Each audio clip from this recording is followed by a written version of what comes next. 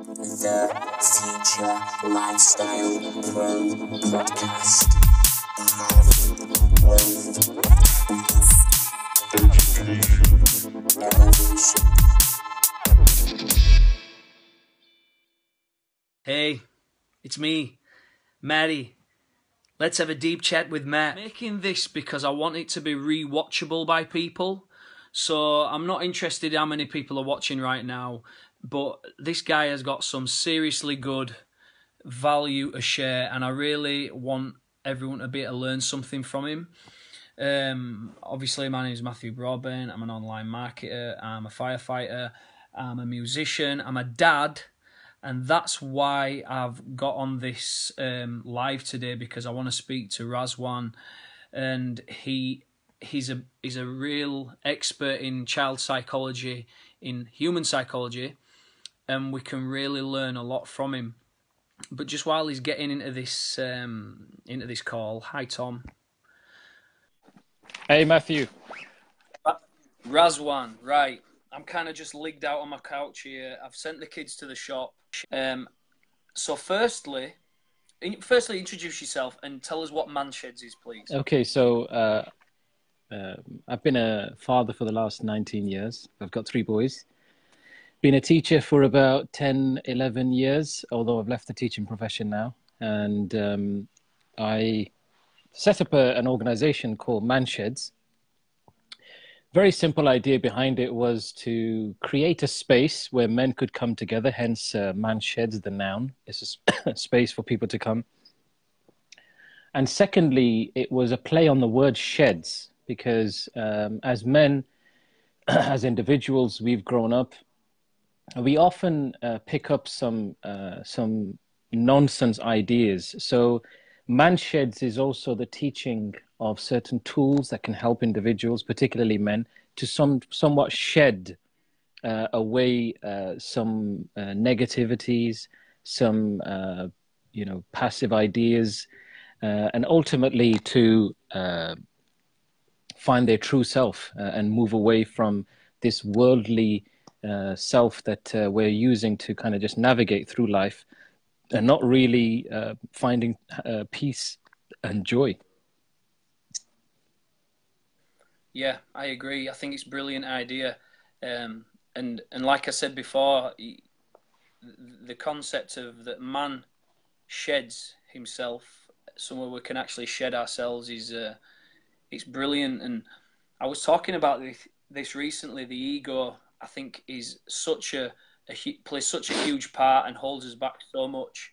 Yeah. And especially in men, especially in a working, I don't even know if it happens to be in any different class, but in a working class environment, it's very, very prevalent is the ego and how it holds everyone back. Yeah. So, it's a really good concept. Yeah.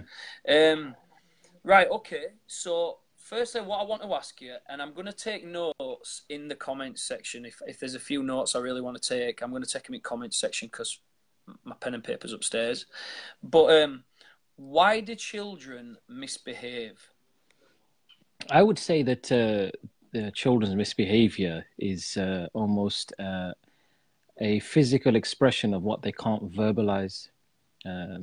If you think about their misbehavior with you as a parent or with yourself as a teacher, then they misbehave as a way of playing up.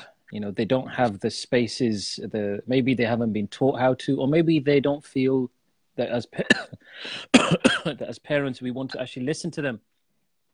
So they will play up and they will use it as almost a call out for cry, for help, for attention, in so many different ways. That's probably the short answer for why children misbehave.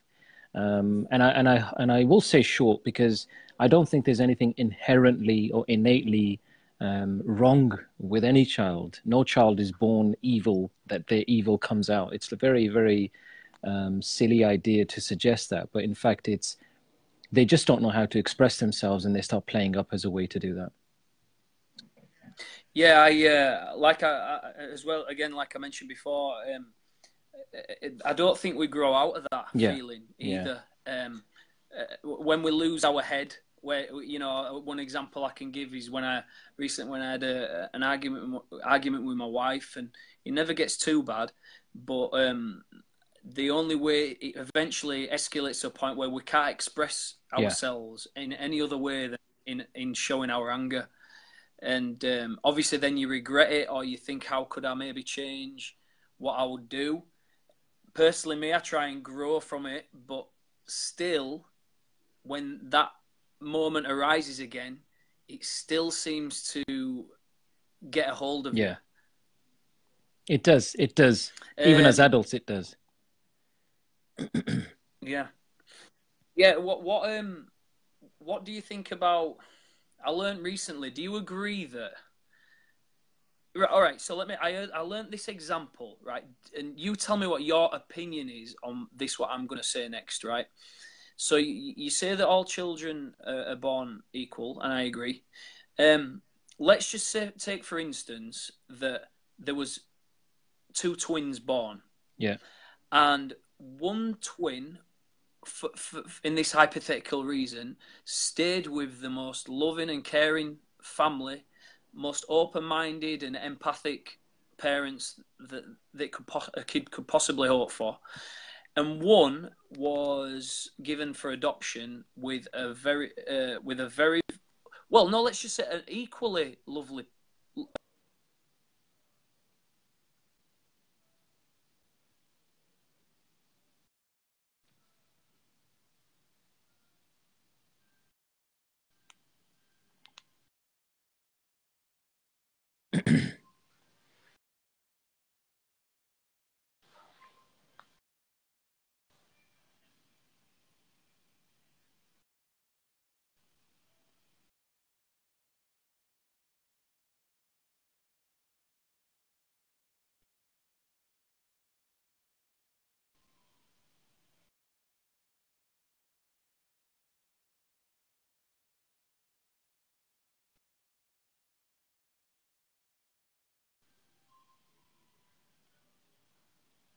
More than the adopted child, because of the love, the natural love that it's receiving.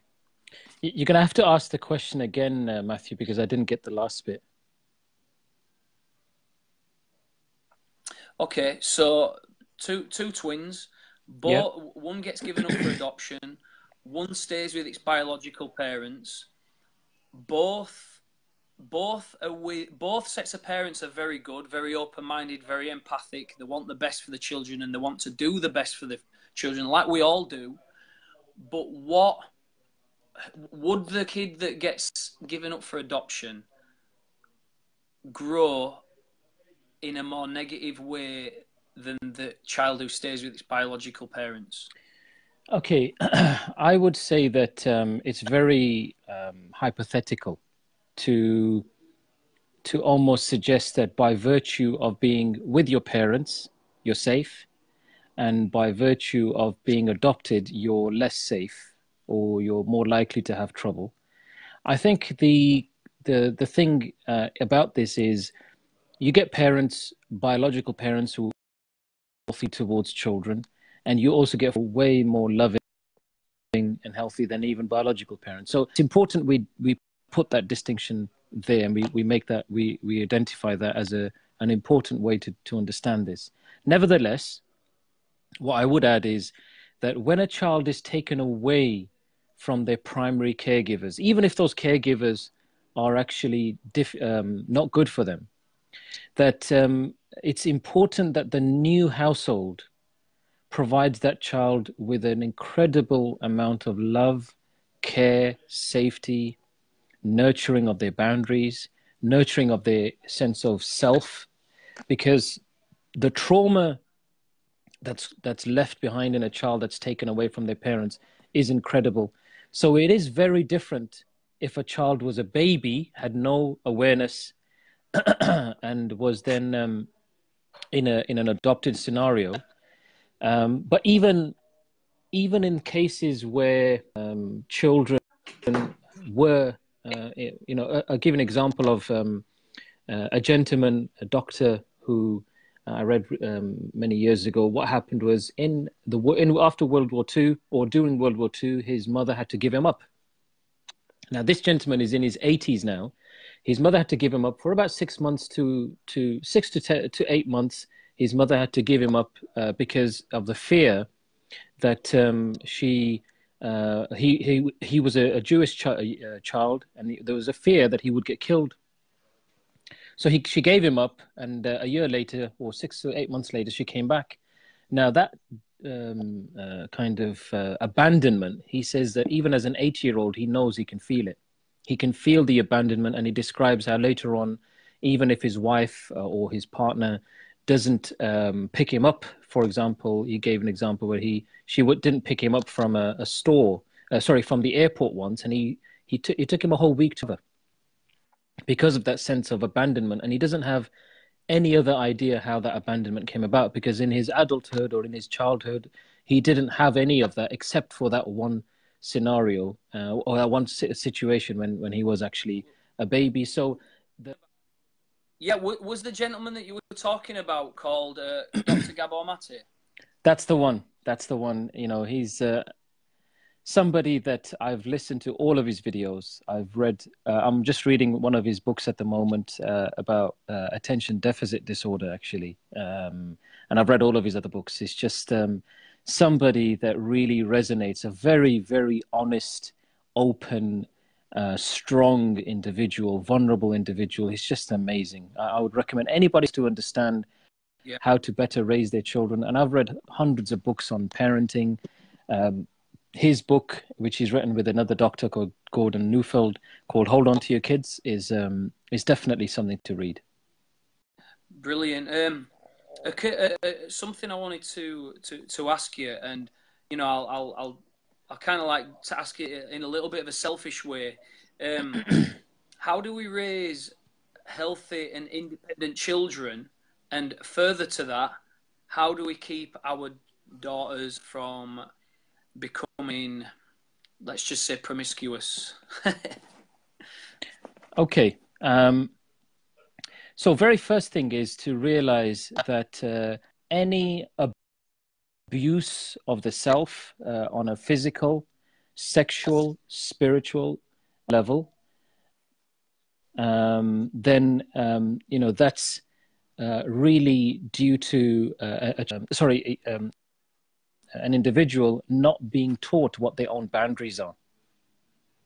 Because if their boundaries whilst growing up are abused, then what will happen is they will allow their boundaries. They won't know how to protect their boundaries as they go along. You know, if it's, for example, just look at it on an emotional level.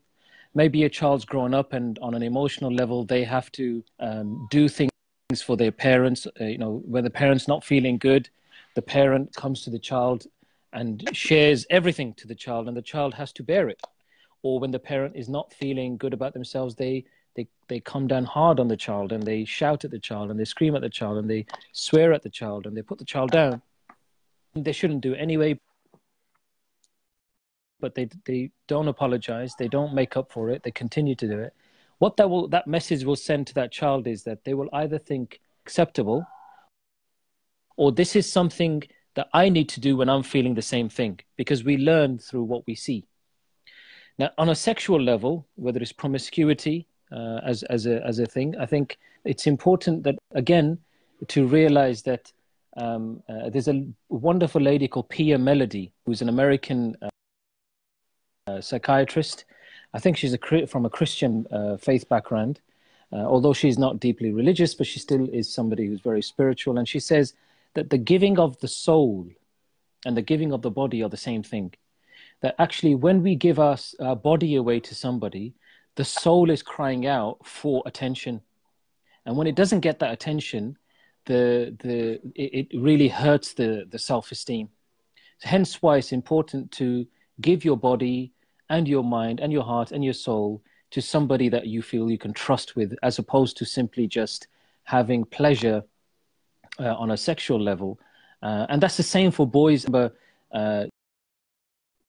You know, just because it's not just about guiding girls to protect themselves, it's actually more so I would argue, in the world that we're living in, to encourage our boys to be very, very, spiritually aware of what it means to engage in sexual relationships, that they need to be in a healthy place, as opposed to just moving from one